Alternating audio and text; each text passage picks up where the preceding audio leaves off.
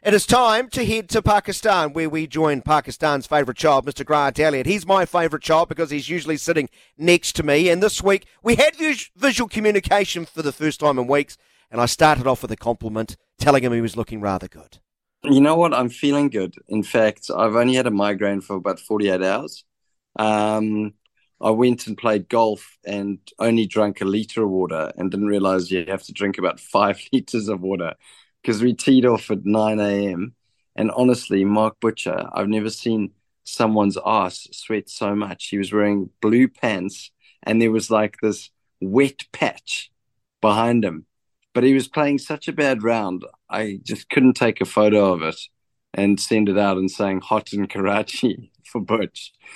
But honestly, that sort of heat, and when Tom Latham won the toss today and said, we'll have a rock and roll, I was like, good luck, fellas, good luck, because there is some serious heat, almost the same heat when you ate that Carolina Reaper in the studio. That's the sort of heat we're talking here. But I handled that with aplomb. Sounded like Butcher's ass didn't. So I'm offended. I'm offended. No, he was probably also sweating because we put him under a lot of pressure. Me and Lisa Stalaker, the Trans-Tasmans. In fact, it was quite surprising. I played with an Aussie and we got along quite well. So, yeah, I haven't got along with many Australians. So that was, one for the bucket list. And we took on Butch and Uruj Mumtaz, Pakistan commentator, and we smoked them. Absolutely. Yeah. After the 13th hole, we were shaking hands and saying thanks for the game. Thanks for coming. Thanks for coming. I understand you visited a leather market. What, you're getting some crutchless chaps or something to bring home? No, all that stuff that you asked me that you wanted, because I know you're a big fan of the leather indoors. I had to do a segment to show how much I loved the markets in Pakistan. So they took me to a leather shop, the leather market. So went there and I was like, oh, what do I do now? So I tried on a few jackets and it looked like I was in the YMCA lineup. So they filmed that though, which was great. So I'll get a lot of fans for that. And then I saw this little Peaky Blinder hat, and Butcher's been wearing a Peaky Blinder hat to every game, but it was leather.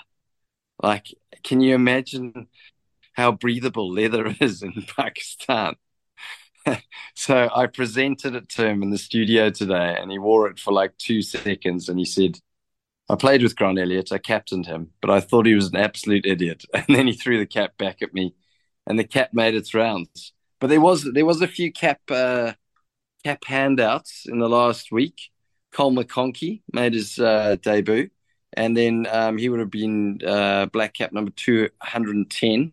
And then Ben Lister made his ODI debut as well, and he was black cap 211. And imagine making a debut as a bowler on these wickets. I mean, that is just a gift, isn't it? Beautiful. It swings for 3 deliveries. 3 balls it swings for, the boys tell me, and then it's done and dusted. So it's pretty flat. And fair to say the New Zealand bowlers have struggled to sort of figure out how to take wickets in this one-day series. If I just look at the scores, Grant, 291 for 5. There's Pakistan, of course, here I'm talking about. 291 for 5 in 48.3 overs. Then 337 for 3 in 48.2. Then, they really struggled, only made 287 for 6 in the third one, still won by 26 runs. Yeah. And then in the game today, 334, their second highest score of the series, and again, just 6 down. I don't want to say made a mockery of the New Zealand bowlers, but they've just made it look so simple, haven't they? You know, when we play against Australia, and I watch that Boxing Day test match, and our bowlers are bowling like mid-130s, and then you watch 150k or 145k rockets, it's a different game, like these guys are so skilled. And we got given the stats of how many bowlers bowl over 140Ks in Pakistan domestically. They've got 14 bowlers that bowl 140Ks. And when I look at the names on those of those bowlers, like you could probably play a lot of them in this ODI series. They've all had a little bit of ODI experience, like Shanawaz Dahani and Shinwari, and then Zaman, who played in the T20s. They're all like, mid 140s. And, we don't have many bowlers. We've got Milne, who bowls mid 140s. And then outside of that, Milne, Lockie Ferguson, and Ben Sears, you think pace-wise in New Zealand. So it's a different game. The ball's reversing a bit. You can't hurt Pakistan in the back end. They, in the last 10 overs today, first 5 overs, they scored 24. So overs 40 to 45, 24. Overs 45 to 50, they scored another 70 runs. So we got hit for 94 in the last 10. So I'm going to let that sink in. 70 runs in the last 5. Yeah, and here's me thinking when you're saying you can't hurt them at the back end, I'm thinking about Pakistan's death bowling, but their batting has proven to be just as lethal. And I did see, was it Shaheen Shah Afridi got 23 off 7 at 3 sixes? Come on, he's having a laugh. Is he going to turn into a bowling round? He got the Zik Motor Oil All-Rounder of the Day award. Of course. I've been so worried about that. The Zig Motor Oil All-Rounder of the Day. So important. Yeah. And is there a soft cock award? Soft cock rub? How have you been going with your soft cock? Good. Very good. I've been I've been quite judicious with my soft cock this week. I've tried to leave it alone. Are you waiting for me to arrive before? Yeah, no, I don't want to put it. I don't want to put it on every bit of white meat that I have available to me in the house. But it's very good. It sounds rum and Q, like excellent stuff. Grant, don't worry. Look, the box is still full. The box is still full. That's great. I haven't gone to town yet. Are we going to have a soft cock of the week award? We could. We could have the umami garlic butter award. I can't wait to open it. Yeah, that does look good. Yeah. When do you get back? When do you get back? And are you here next weekend then, or do you get some time off? Yes, so I will be back. I get back on the 11th, so I'll be back in the studio for the Saturday sesh that weekend. Looking forward to it. But I'll get back to the cricket. I got sidetracked for a second there. Wow. It's easy to do that with such wonderful rum and Q products that we have available to us. Oh, get on it. The soft cock. How good. So Pakistan team, let's talk about how good they are. Their top 3 batters are in the top 5 in the world. I didn't even know that. Fakhar Zaman gets no mileage whatsoever. I'm so glad you've mentioned that. He is a sensational player. And you know that Fakhar Zaman, he was at school and someone from the military saw him play. And they said, no, you're not playing for school. You're going to play for the military.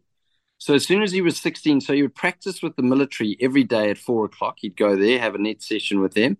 And then as soon as he matriculated, straight to the military, played for the military side. They coached him up. Then he played first-class cricket, A's, and then went into Pakistan. And while he was studying to be in not just the military, he went to the Navy afterwards. So fascinating story, like how he got to play for Pakistan.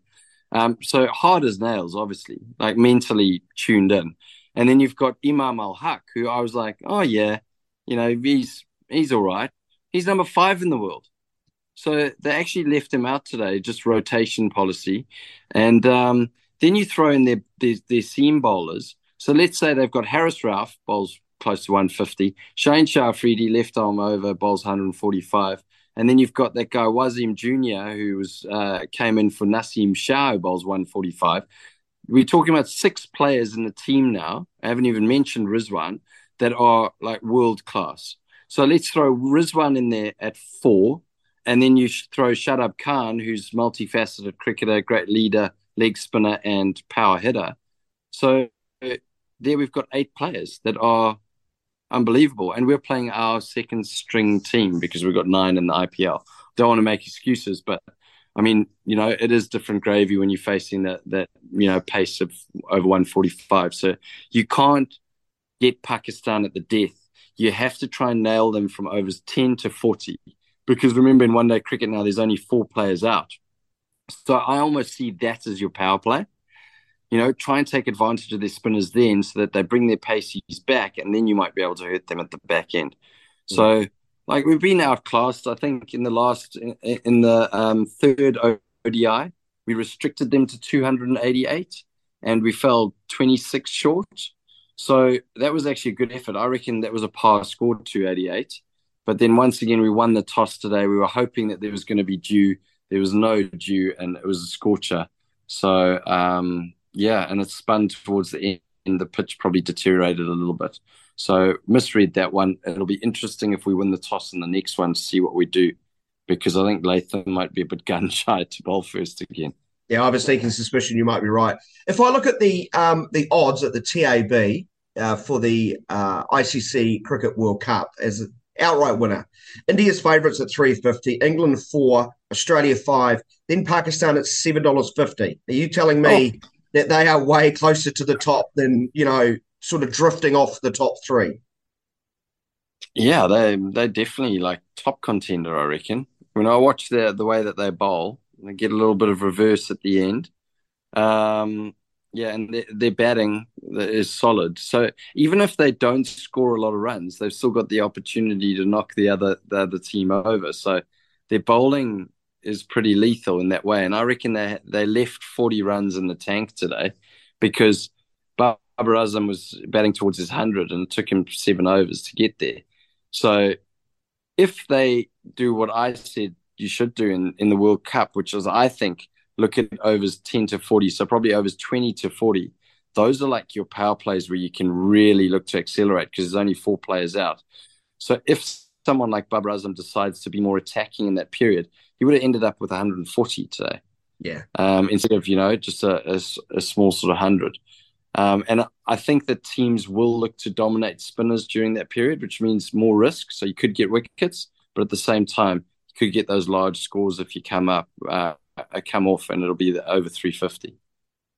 From a New Zealand perspective, Daryl Mitchell's had a good series. Those 200s to start. Close to 300 runs already in 4 games. Matt Henry, I think, has done a really good job. Grant, 7 wickets in 4 games. Economies in the mid 5s. You take that every time. Other than that, who's put their hand up? Now, I'm not going to ask you to announce your Grant Elliott current, very likely to change a lot, New Zealand World Cup 11. But who's done themselves a lot of favours in these 4 games, who might be sort of on the cusp of being in and out of a World Cup squad? Cole McConkey, I think, has been unlucky because when you look at the surfaces in New Zealand, we always play a medium pacer that bats a bit, so spinners just miss out. So probably unnoticed and not even in contention, whereas he's bowled well, he's batted well. He went for 46 and he got hit for in the third ODI, and then this ODI he got one for 61. And he got hit for 15 off his last over, which is actually like he's bowled bloody well because he's bowled in the middle period. Then also got 60 odd in his debut, so smoked it at the death. So he's done really well. I also think that Chapman, obviously in the T20s, batted nicely tonight as well because he was aggressive. Yeah, just needs to find that tempo that he needs to bat at.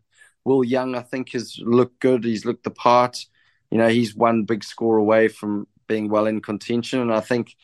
When we look at that opening berth, it's probably like Finn Allen or Will Young with Devon Conway. Yeah. So it'll be interesting to see which way they go with that one. And then Tom Latham as skipper, obviously, has done quite nicely. Adam Milne is bowled with pace. But on these wickets, it's just difficult. Like I saw the bowlers, they're in the same hotel as them, and I sat down with them. Sheesh, they were pretty disillusioned. I said to them, I said, but guys, when you bowl your bouncer, it just seems like it's not getting up high enough. And they looked at me and they were not happy with that comment. Winning friends and influencing people. Are you just? Yeah. It's easy to wind up bowlers though, isn't it? Yeah, absolutely. Hey, Grant, good to see your face, my friend. Go get some sleep. I know it's been a very long day, scorching hot day. You look unflappable. You look like no perspiration has come down your brow. One more week, mate. We look forward to having you back in studio where you rightly belong. Take it easy, my friend, and thanks for being so generous with your time on the road in these strange wee early hours when we've caught up. Thanks, buddy. Weirdly, I do miss you abusing me. But don't worry, they're abusing me in the commentary box. I've become a real easy target. So I'm copying it over here as well. Well, they obviously got my brief that we sent to the commentary team prior to Grant's departure to Pakistan. Yeah, Grant Elliott, all going well. Travel involved. Grant's involved, so who knows there. We'll be back in studio on Saturday, next Saturday.